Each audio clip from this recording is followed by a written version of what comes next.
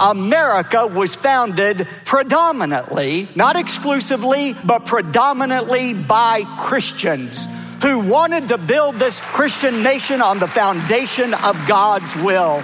And furthermore, these men believed that the future success of our country depended upon our fidelity to the Christian beliefs. And that's why we can say, though it's politically incorrect to do so, we say without hesitation or apology that America was founded as a Christian nation. In 2018, Robert Jeffers, a megachurch pastor at First Baptist Dallas, Fox News commentator and talk show host, and evangelical advisor and supporter of President Trump, delivers an impassioned 45-minute sermon titled America is a Christian Nation. Turns out, the support of that cheering congregation is not isolated. In December 2018, Winthrop University in South Carolina conducted a poll in 11 southern states about attitudes and differences among voters, and one question had to do with the subject of Jeffers' sermon. When pollsters asked adults to indicate whether they agreed or disagreed with this statement, America was founded as an explicitly Christian nation, pollsters discovered 51% agreed, while 37% disagreed. And at the heart of the question is the intent of the founders.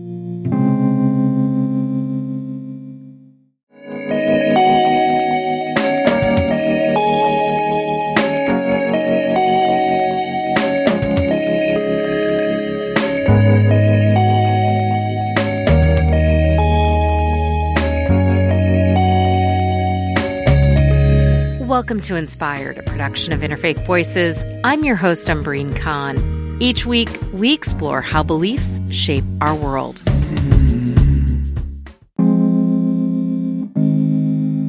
In this episode, we take a closer look at the religious beliefs and attitudes of the founders. We are revisiting my conversation with Catherine Brekus, a professor of the history of religion in America at Harvard University. We kick off our conversation with a question about the Christian beliefs of the Founding Fathers. To say that the Founding Fathers identified as Christian is, I think, a little bit of a simplified version of their beliefs. So first, when I'm talking about the founders, I'm talking about the major figures like Thomas Jefferson or Benjamin Franklin. There are some historians who, when they're speaking about the founders, they speak more broadly about, for example, all the delegates to the Constitutional Convention. And there, I think you find a huge diversity of belief. But I think the most striking thing about the founders is that most of them had been influenced by Enlightenment ideas. They were well-educated men, elite men, and they were not traditional Christians. Many of them belonged to churches.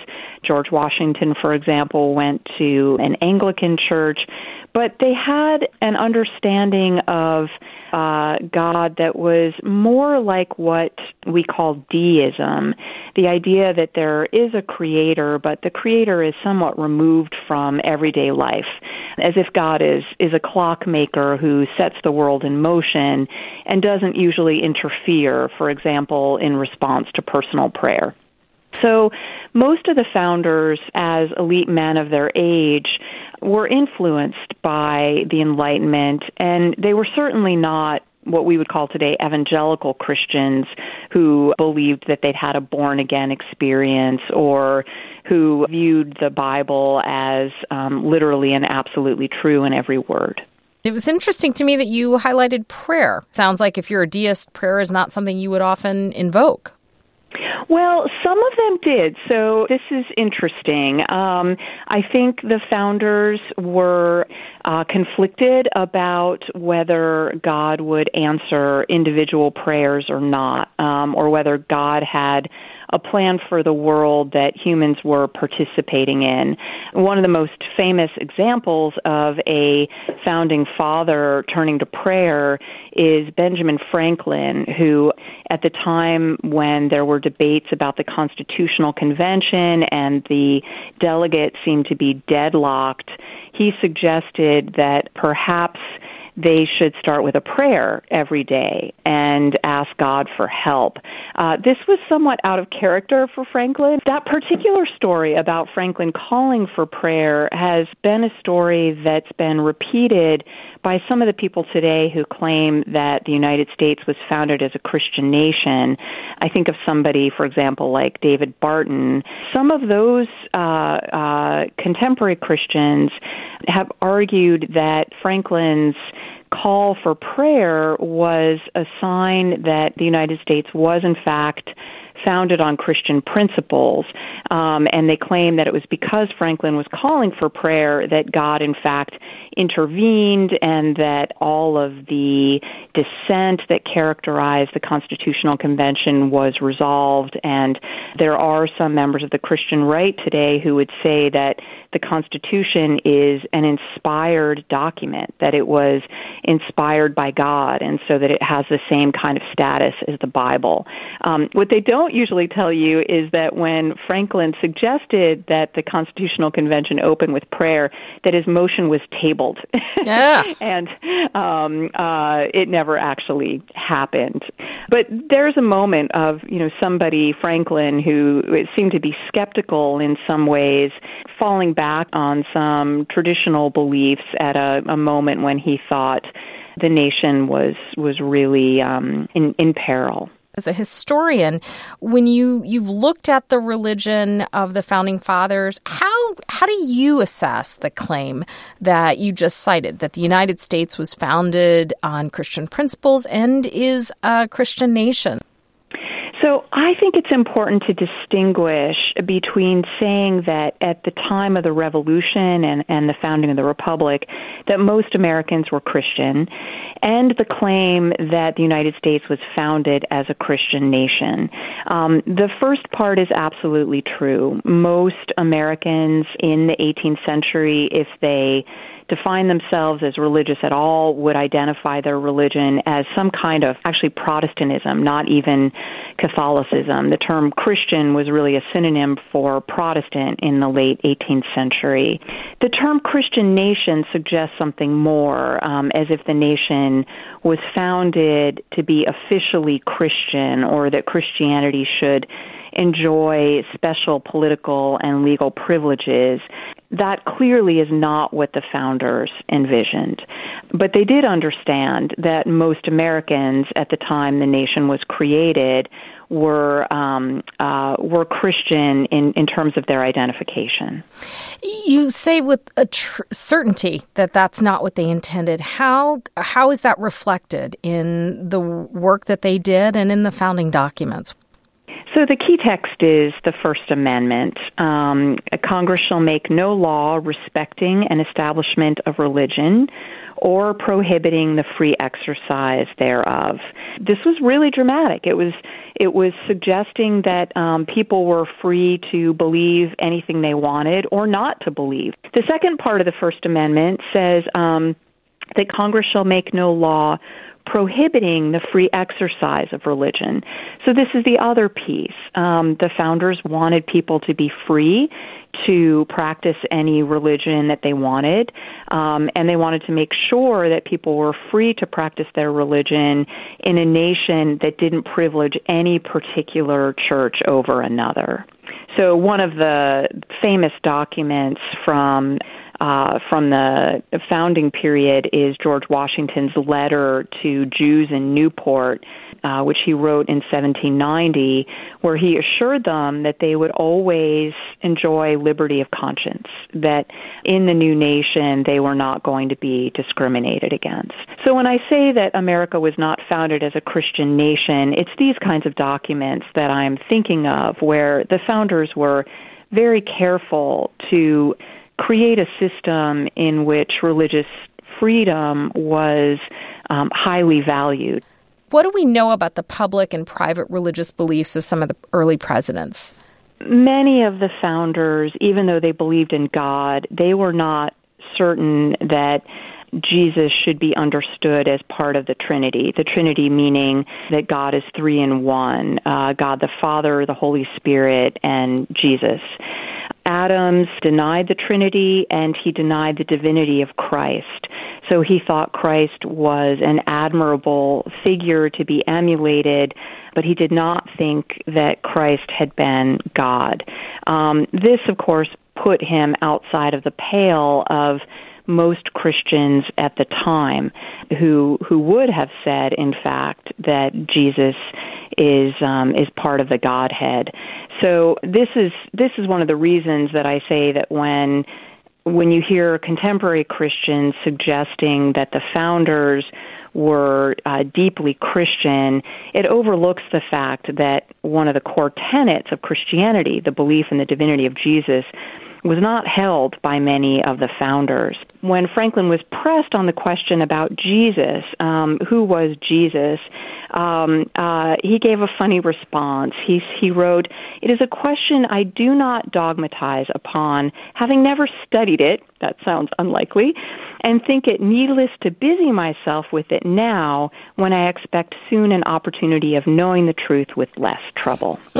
So he was close to death, and so he says, soon I'm going to know whether Jesus is divine or not, but I've never really thought about this very much, and I'm not going to trouble myself. You can tell that the founders were aware of the fact that their beliefs in many cases were out of step with the majority of Americans who, or at least many Americans. This is a tricky question just in terms of what did Americans believe at the time of the founding. Church membership rates were not very high. Maybe 20% of the population was going to church. But I think what makes this a difficult question is even if people were not attending church regularly, they were surrounded by Christian messages. Most people learned how to read by reading the Bible. But I think the reason that Franklin, Jefferson, Adams were all reluctant to say too much publicly about their beliefs is that they knew that some members of the American public would be scandalized by their questions about the divinity of Jesus. As a historian, looking at this chapter in our nation's history, how did the Founding Fathers debate slavery, and what is it and how is it that religious beliefs played into that debate? There were significant debates about the morality of slavery within Christian churches in the late 18th century. Some denominations, for example, the Methodists and the Baptists, were initially against slavery. In the 1780s and 1790s, they were suggesting that their members should free the slaves. But they eventually had to make a choice, and they had to choose whether they wanted to be pure and resist slavery, in which case their churches would have been quite small, or whether they wanted more power and they wanted larger churches, and they thought they would be able then to affect change through their power. And so both the Methodists and the Baptists in the South ended up supporting slavery. I think we can see within Christianity today the ongoing effects of that. Most churches are still segregated. Whites and blacks worship separately, and there is, I think, still in many Christian churches a refusal to reckon with the sin of slavery in the 18th and 19th centuries. That was Catherine Breckis, professor of the history of religion in America at Harvard Divinity School. Up next, we look at the faith of the presidents as the United States descended into civil war and then tested its growing power abroad. This is Inspired. We'll be back after this break. Stay with us.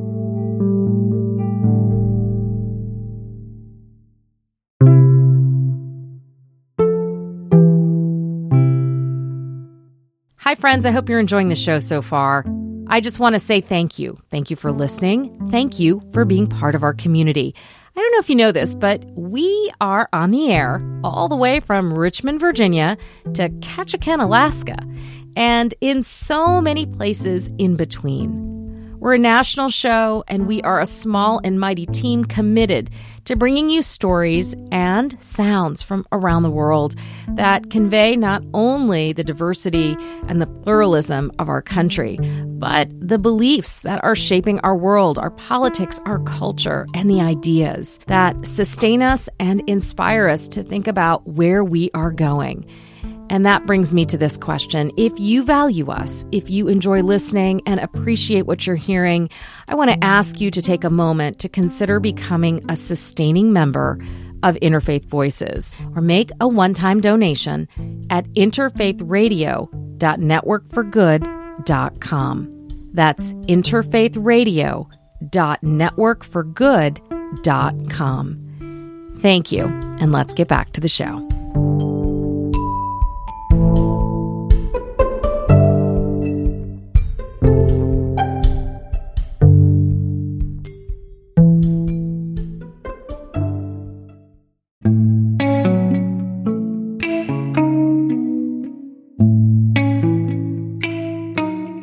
Welcome back to Inspired. I'm Amber Kahn.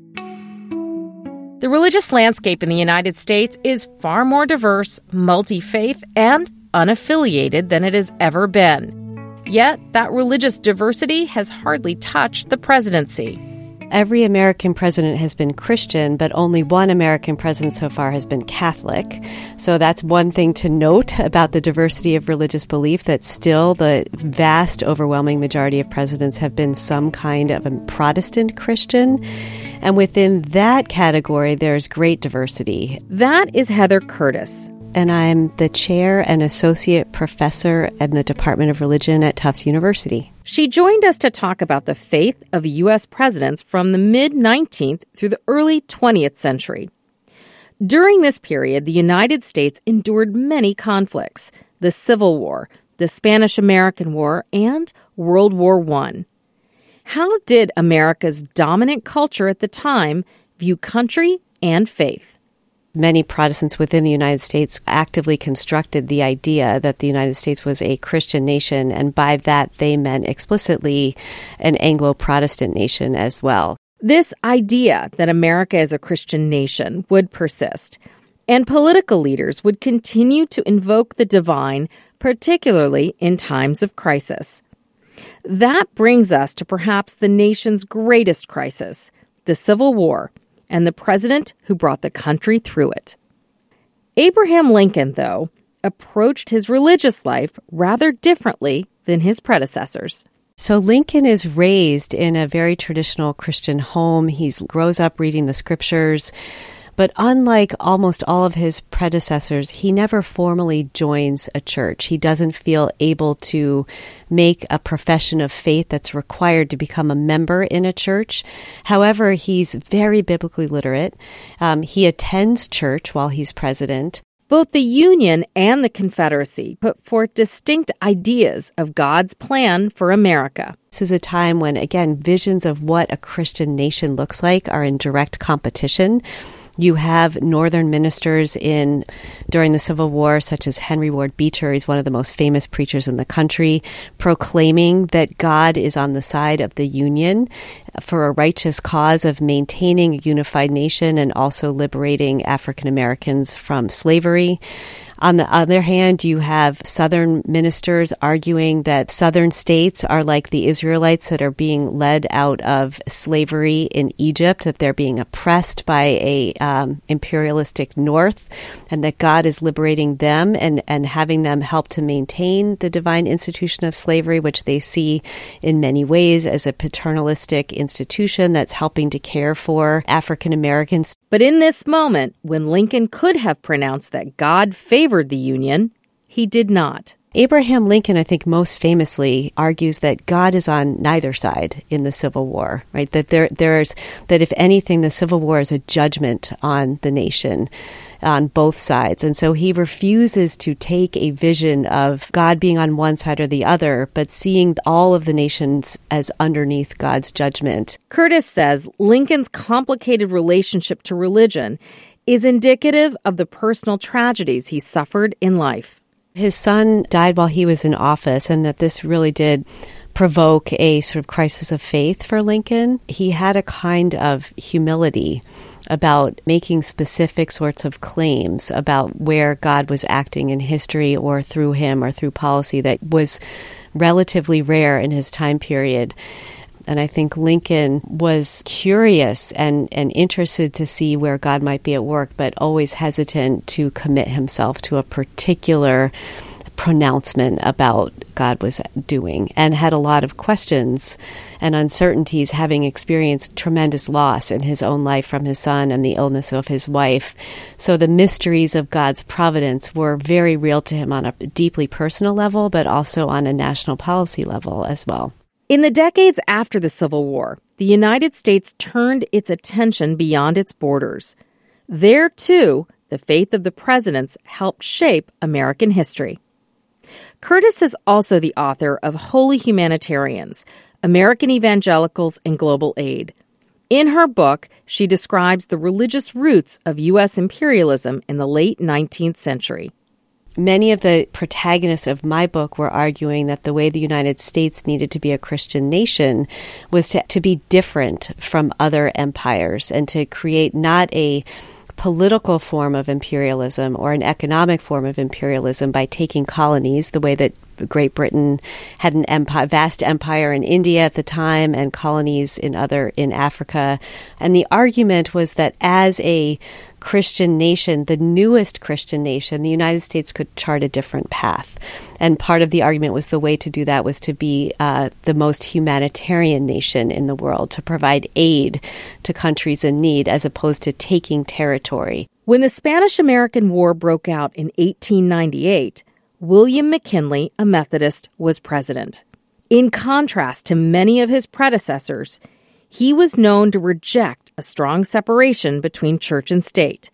He felt it was the duty of America to spread Christianity and Western values worldwide. So the Spanish-American War happens when Cuba is beginning to rebel against Spanish rule. This was cut off for American Protestants in the idea that Spain was a particular kind of colonial power. It was a Catholic colonial power that kept its people sort of enthralled in false religion and a lack of education of the populace. So the idea was some Americans were advocating the best way to be a Christian nation is to help subjugated people throw off the yoke of tyranny. McKinley was very resistant to that at first and did not want to get involved in the Spanish-American War. Some of the figures I study also agreed it was better to just give humanitarian aid to Cuban civilians that were suffering under Spanish military dictatorship. But eventually the United States is drawn into that war and then quickly wins the military victories against Spain. And then the question comes up what to do about Spain's former colonies, including the Philippines.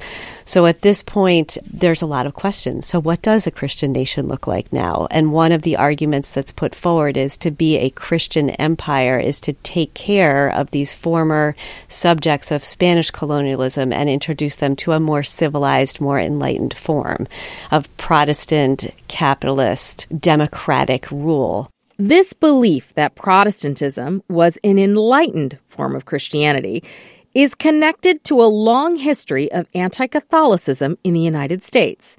This is reflected by the fact that, as we discussed earlier, there has only been one Catholic president of the United States, John F. Kennedy, who was elected in 1960. In the 1890s, there's a lot of fear and fear-mongering about the role of Catholics on the world stage. And the idea is that the only people that can't be tolerated in a religious republic are Catholics because they're loyal in that context to a foreign prince. So there's anxiety that Catholics are loyal to the Pope. Therefore, they are participants in more of a hierarchical, authoritarian religious structure that doesn't teach people to think for themselves. So therefore, it's not democratic and it's not rational and enlightened. And at the time, there's a concern that that kind of lack of self-mastery and agency also leads people to not be as economically productive. And in order to be economically productive in a capitalist society, you have to exercise self-control and rationality.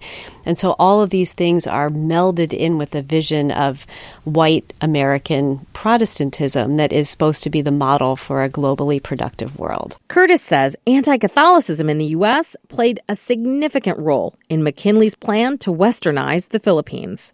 And so the United States will bring this into Spain's former colonies who are now economically backward, religiously under a form of tyranny, and haven't developed the capacity for self-government under Catholic rule. So that's the idea that Christianization, civilization, and certain forms of capitalist commerce all go hand in hand, and it's the United States' responsibility to bring what are considered, from their point of view, these blessings to regions of the world. McKinley prays about this. He sends a commission to investigate in the Philippines who want to have independence and in fact declared their own independence, but the United States isn't recognizing it.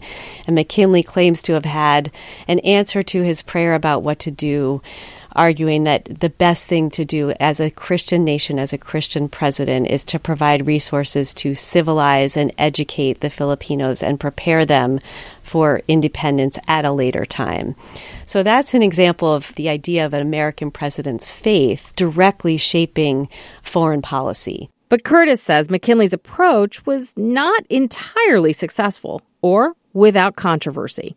The outcome was many, many decades of terrible warfare in the Philippines, and the Philippines arguing that they had asserted their autonomy and declared the Philippine Republic that the United States failed to recognize. And so it's not resolved for a very long time. It's not that McKinley's vision or that vision also wasn't challenged. I mean, there are definitely both Christian anti-imperialist figures as well as the anti-imperialist league that involved people arguing that this was not the way the United States should be. There's a Catholic bishop who wrote a famous piece called Empire or Republic. Is the United States going to be an empire or is it going to be a republic? This question of how the United States should express its Christian character persists as America entered the 20th century.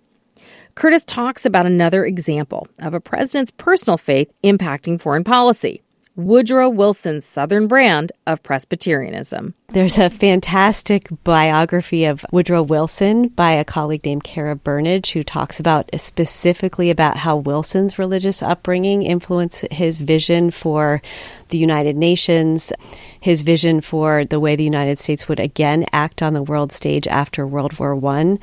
And that comes out of his being influenced by his sense of his Southern Presbyterian upbringing. And she actually very interestingly also ties this to the way that Wilson is criticized for his failure and actually his rollbacks of integration during his period and the way he treats African Americans.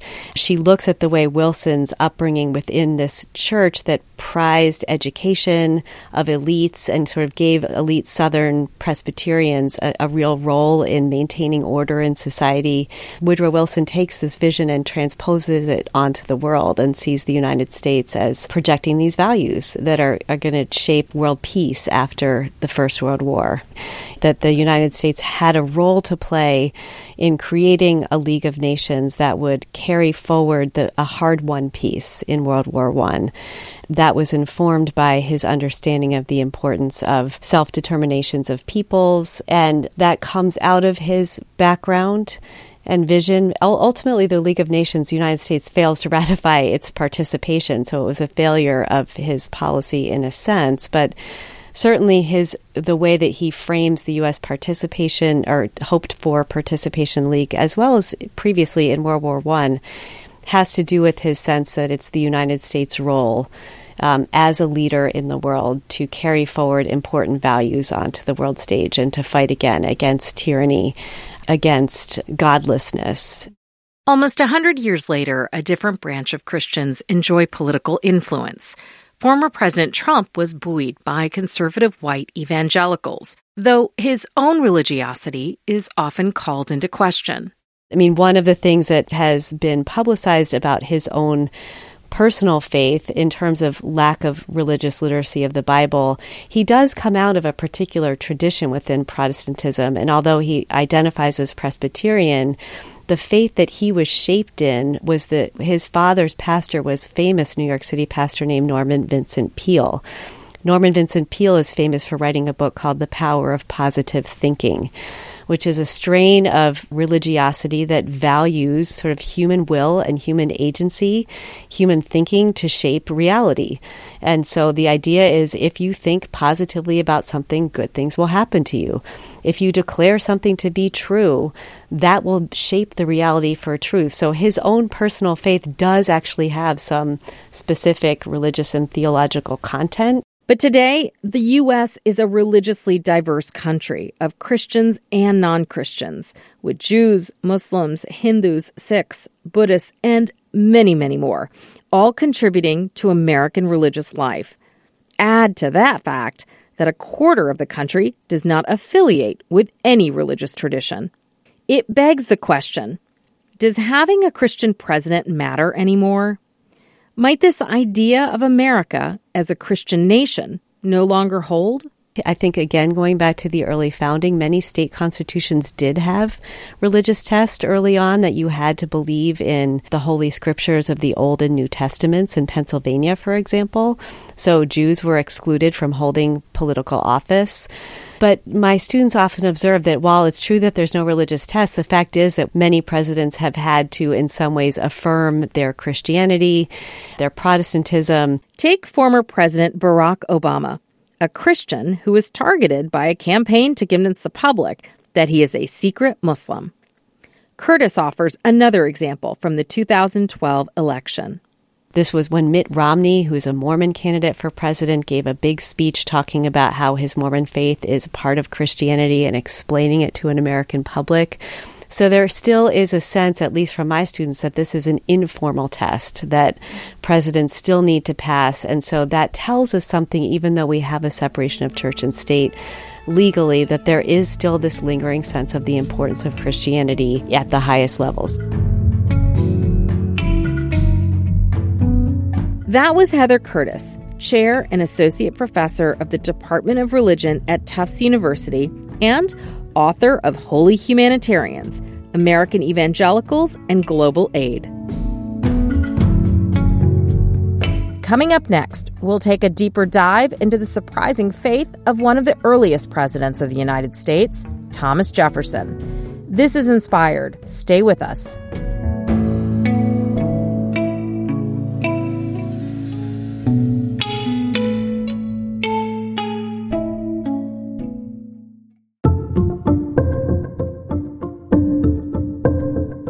Welcome back to Inspired. I'm Umbreen Khan. We've been talking about the Founding Fathers, mostly in relationship to Christianity. But what about their views of other religions? What do we know, for example, about Thomas Jefferson and his Quran? That's right, his Quran. The author of the Declaration of Independence bought a translation of the central text of Islam for his own library. This begs the question, what did he and the other founding fathers think about Islam and its practitioners? We talked to Denise Spellberg, a historian at the University of Texas at Austin, about her book, Thomas Jefferson's Quran, Islam, and the Founders. I asked her, first off, what did Thomas Jefferson believe?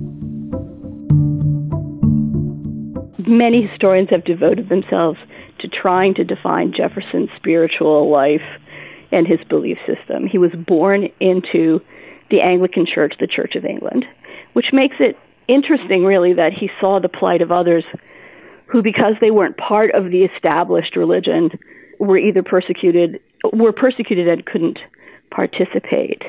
Over time, it's fair to say that he was labeled a deist, that is, someone who saw God as more remote, but he never officially renounced his Anglican affiliation.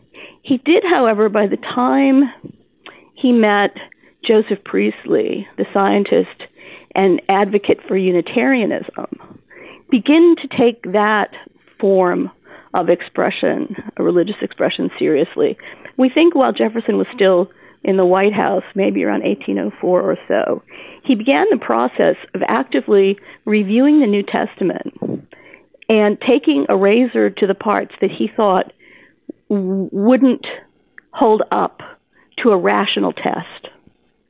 So he actually excised from the New Testament the miraculous, the miracles of Jesus, the resurrection, the virgin birth. He started doing that while president, and he continued to do it after his presidency in 18, 19, and 20. And the result is, it wasn't ever published as a book. He didn't publicly talk about it, but he corresponded with Priestley and others about this. Jefferson also wrongly predicted that eventually, because Unitarianism basically emphasized the oneness of God and got rid of the Trinity, that it would become the overwhelming faith of the United States. Well, that didn't happen. But what we are left with today, and you can order it now from Amazon, are essentially Jefferson's view of the Bible, and it's known today as the Jefferson Bible. But it wasn't something he made public or talked to at large. So he was, let's say, an ethical Christian. In part, his deism and Unitarianism informed him to make principled choices that also, in his day, caused other Christians to think that he just wasn't Christian enough. He wasn't orthodox enough in his practice. But here was a man thinking about religion really from his student days, when he ordered a Quran in 1765 from England, to the end of his life, when he had taken on the New Testament to try and create a version he could attest to. That's a really interesting, that's an interesting portrait of Jefferson, a very deeply personal one. And he sounds like someone who's extraordinarily curious, or at least willing to wrestle with traditions or questions and ideas. I want to learn a little bit more about, you just said that he purchased a Quran. Why did he do that? What do we know about why he sought to possess or to own a Quran? Well, I think your point about him wrestling with the idea of religion and the idea of God and what a moral life was. He saw Jesus certainly as a moral exemplar, is a through line in his life. In 1765, when he bought that Quran, he was in his 20s and a law student in Williamsburg, Virginia. And we have the record that he purchased the Quran because the Williamsburg newspaper served as the local bookseller. So they made a note, and it literally says Jefferson Sales Quran. George Sale was the translator. And he paid £2 for it, which... Wow. Yeah, I mean, he was willing to invest. But if we look at the records of the books he was buying at the time, he was buying English poetry, he was buying Blackstone's commentaries on the law. Why? Because he was a law student. And it's likely that his interest in the Quran stemmed from the fact that this particular translation by George Sale, an Anglican, who did it in 1734, straight from the Arabic to English, a first, was the best translation of the Quran then available. And it was a publishing sensation for the time. It went through many editions, both in Europe and in England. And Jefferson, as a student of law, would have seen the Quran as a book of law rather than a book of revelation. And I should add that the translation Jefferson bought has a 200-page preliminary discourse in which the author, in a very even-handed way for his time, laid out what Islam is as a ritual, how it in fact does inform law. He had genealogies of the Prophet in there that you can fold out. He had a map of the Kaaba, where Muslims are enjoined to worship once at least during their lifetime. And if Jefferson read that, then he would have had really a very good insight about what it is that Muslims believed.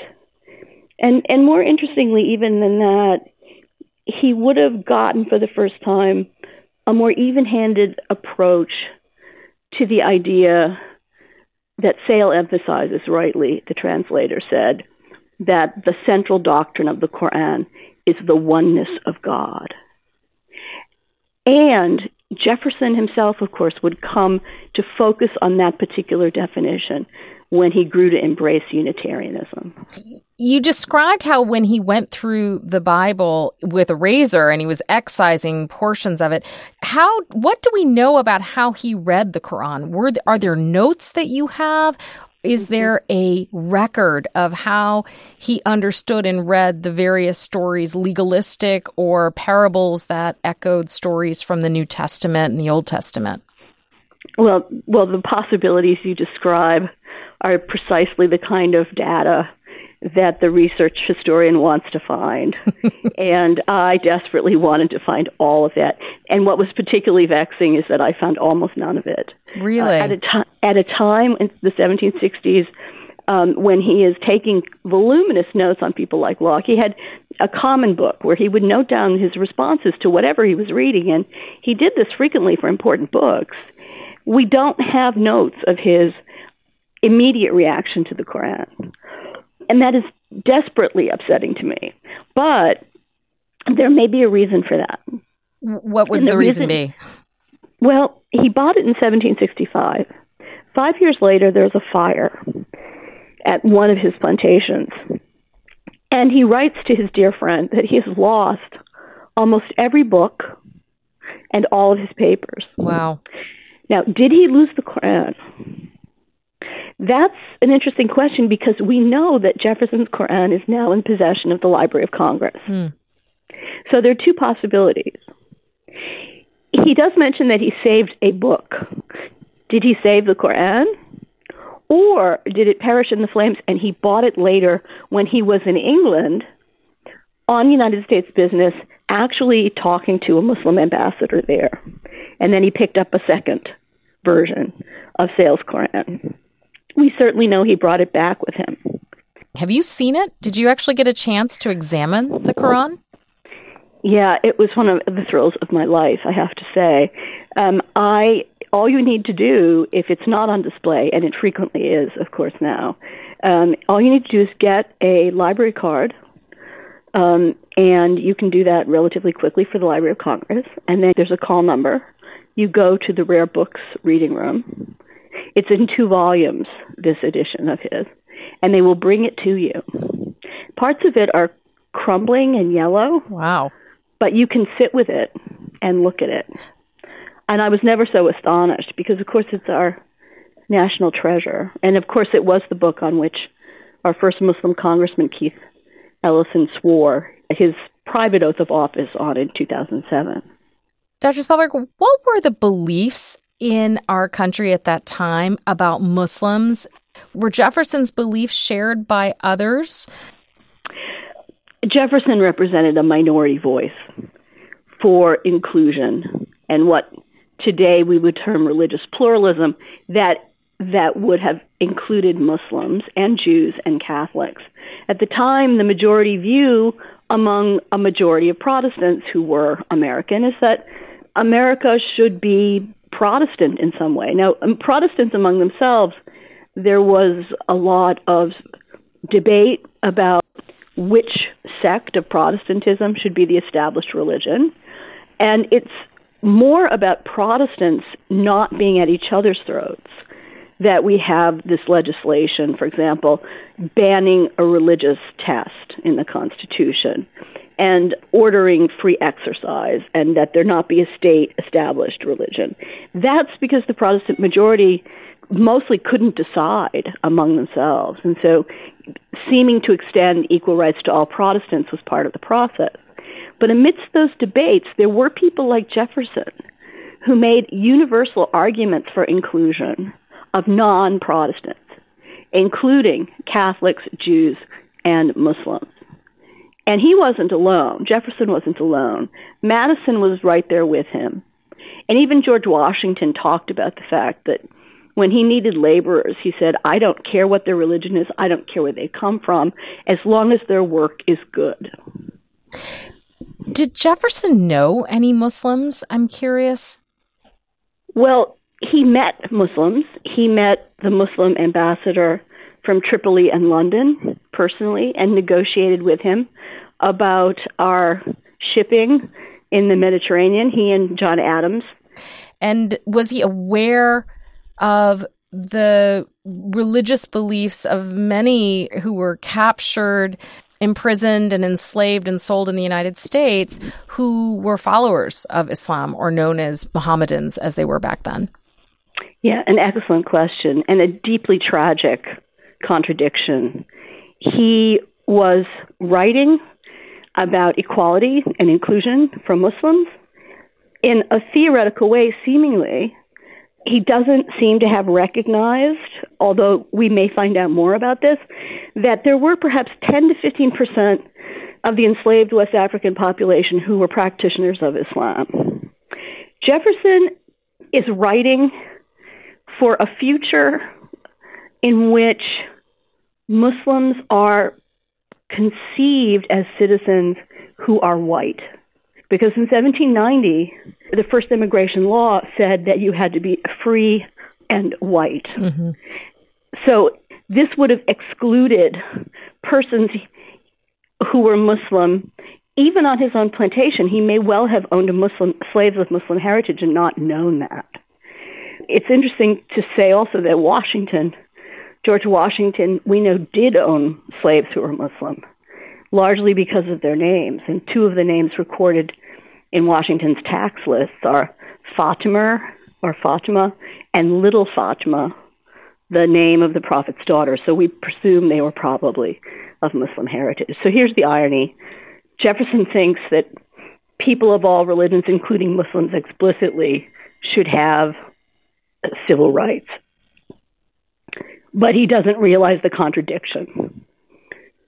He is, in fact, a slave owner and someone who denigrates blacks in his notes on Virginia. And although he tried early on to abolish the slave trade in the Declaration of Independence, that paragraph didn't survive the cut. So on the one hand, he's a champion of Muslim freedom. On the other, he's potentially the owner of Muslim slaves. And in fact, his ambit of freedom, religious freedom, doesn't extend to slaves. And I'd be curious what your thoughts are. If Jefferson were here today, what would he think of the Islamophobia that many Muslims in America grapple with, and the Islamophobia that has become such a feature in so many political campaigns, and many going as far as encouraging religious tests for holding higher office? What do you think Jefferson would think today? I think Jefferson would think that he, in fact, would be pleased to see Muslims represented in Congress.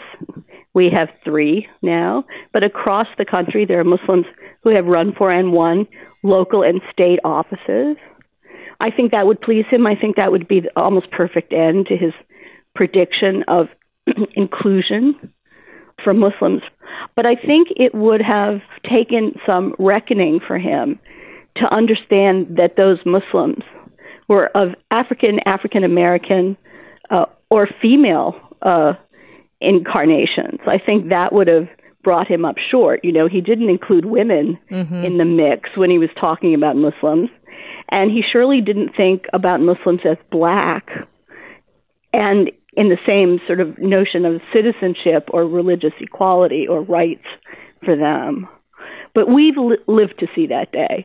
Thomas Jefferson got part of it right. He got right the principle that religious freedom must be extended to everyone, and with that goes political equality. What he got wrong was race, but what he got right was a blueprint for religious pluralism that explicitly included Muslims. It gave us a template to do better and to be even more inclusive and specific regarding race and gender. Dr. Spalberg, can I ask you a personal question? What drew you into this area of study as a historian? What I noticed is that the books that had been written about American views of Islam in the early part of our country's history were written by American historians who didn't have background in Islamic history, and that the predominantly negative views of Islam and Muslims from the 18th and 19th centuries were just repeated by these historians without interrogating them, and without attempting to find, I think, the exception to a dominant negative paradigm. And I began to find Jefferson and others making statements about the inclusion and the rights of Muslims. And I traced that arc back to Europe, and I found exceptions to the rule and a blueprint for American pluralism that includes Muslims that I didn't expect to find, but it was there. And I think part of the reason others didn't find it earlier is because they actually didn't look for it. You know, there's a tendency when you hear the negativity today or when you look at the documents from the 18th and 19th centuries to see all of it as a pattern with no exceptions, with no qualification, with no nuance.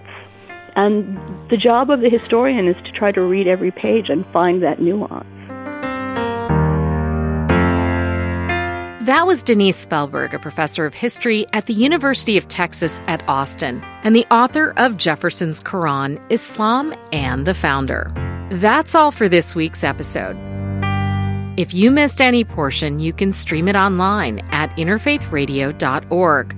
While you're there, you can also learn about us, read the show notes, sign up for our newsletter, and explore the archives. You can find our podcast on Apple Podcasts, Stitcher, or using the podcatcher of your choice. Just search Interfaith Voices. And while you're there, help us out. Leave a rating and a review. It helps others find our show. A special thanks to MC Yogi for our theme music. Our closing music is by Audio Binger. Additional music by Blue Dot Sessions. A special thanks to our founder, Maureen Fiedler. This week's episode was produced by Kevin McCarthy and Lauren Marco. Inspired is a production of Interfaith Voices. We rely on the generous support of our listeners to bring you this show. I'm your host and executive producer, Umbreen Khan. Wherever you are, friends, remember to stay safe, stay well, and stay connected. I'll see you next week.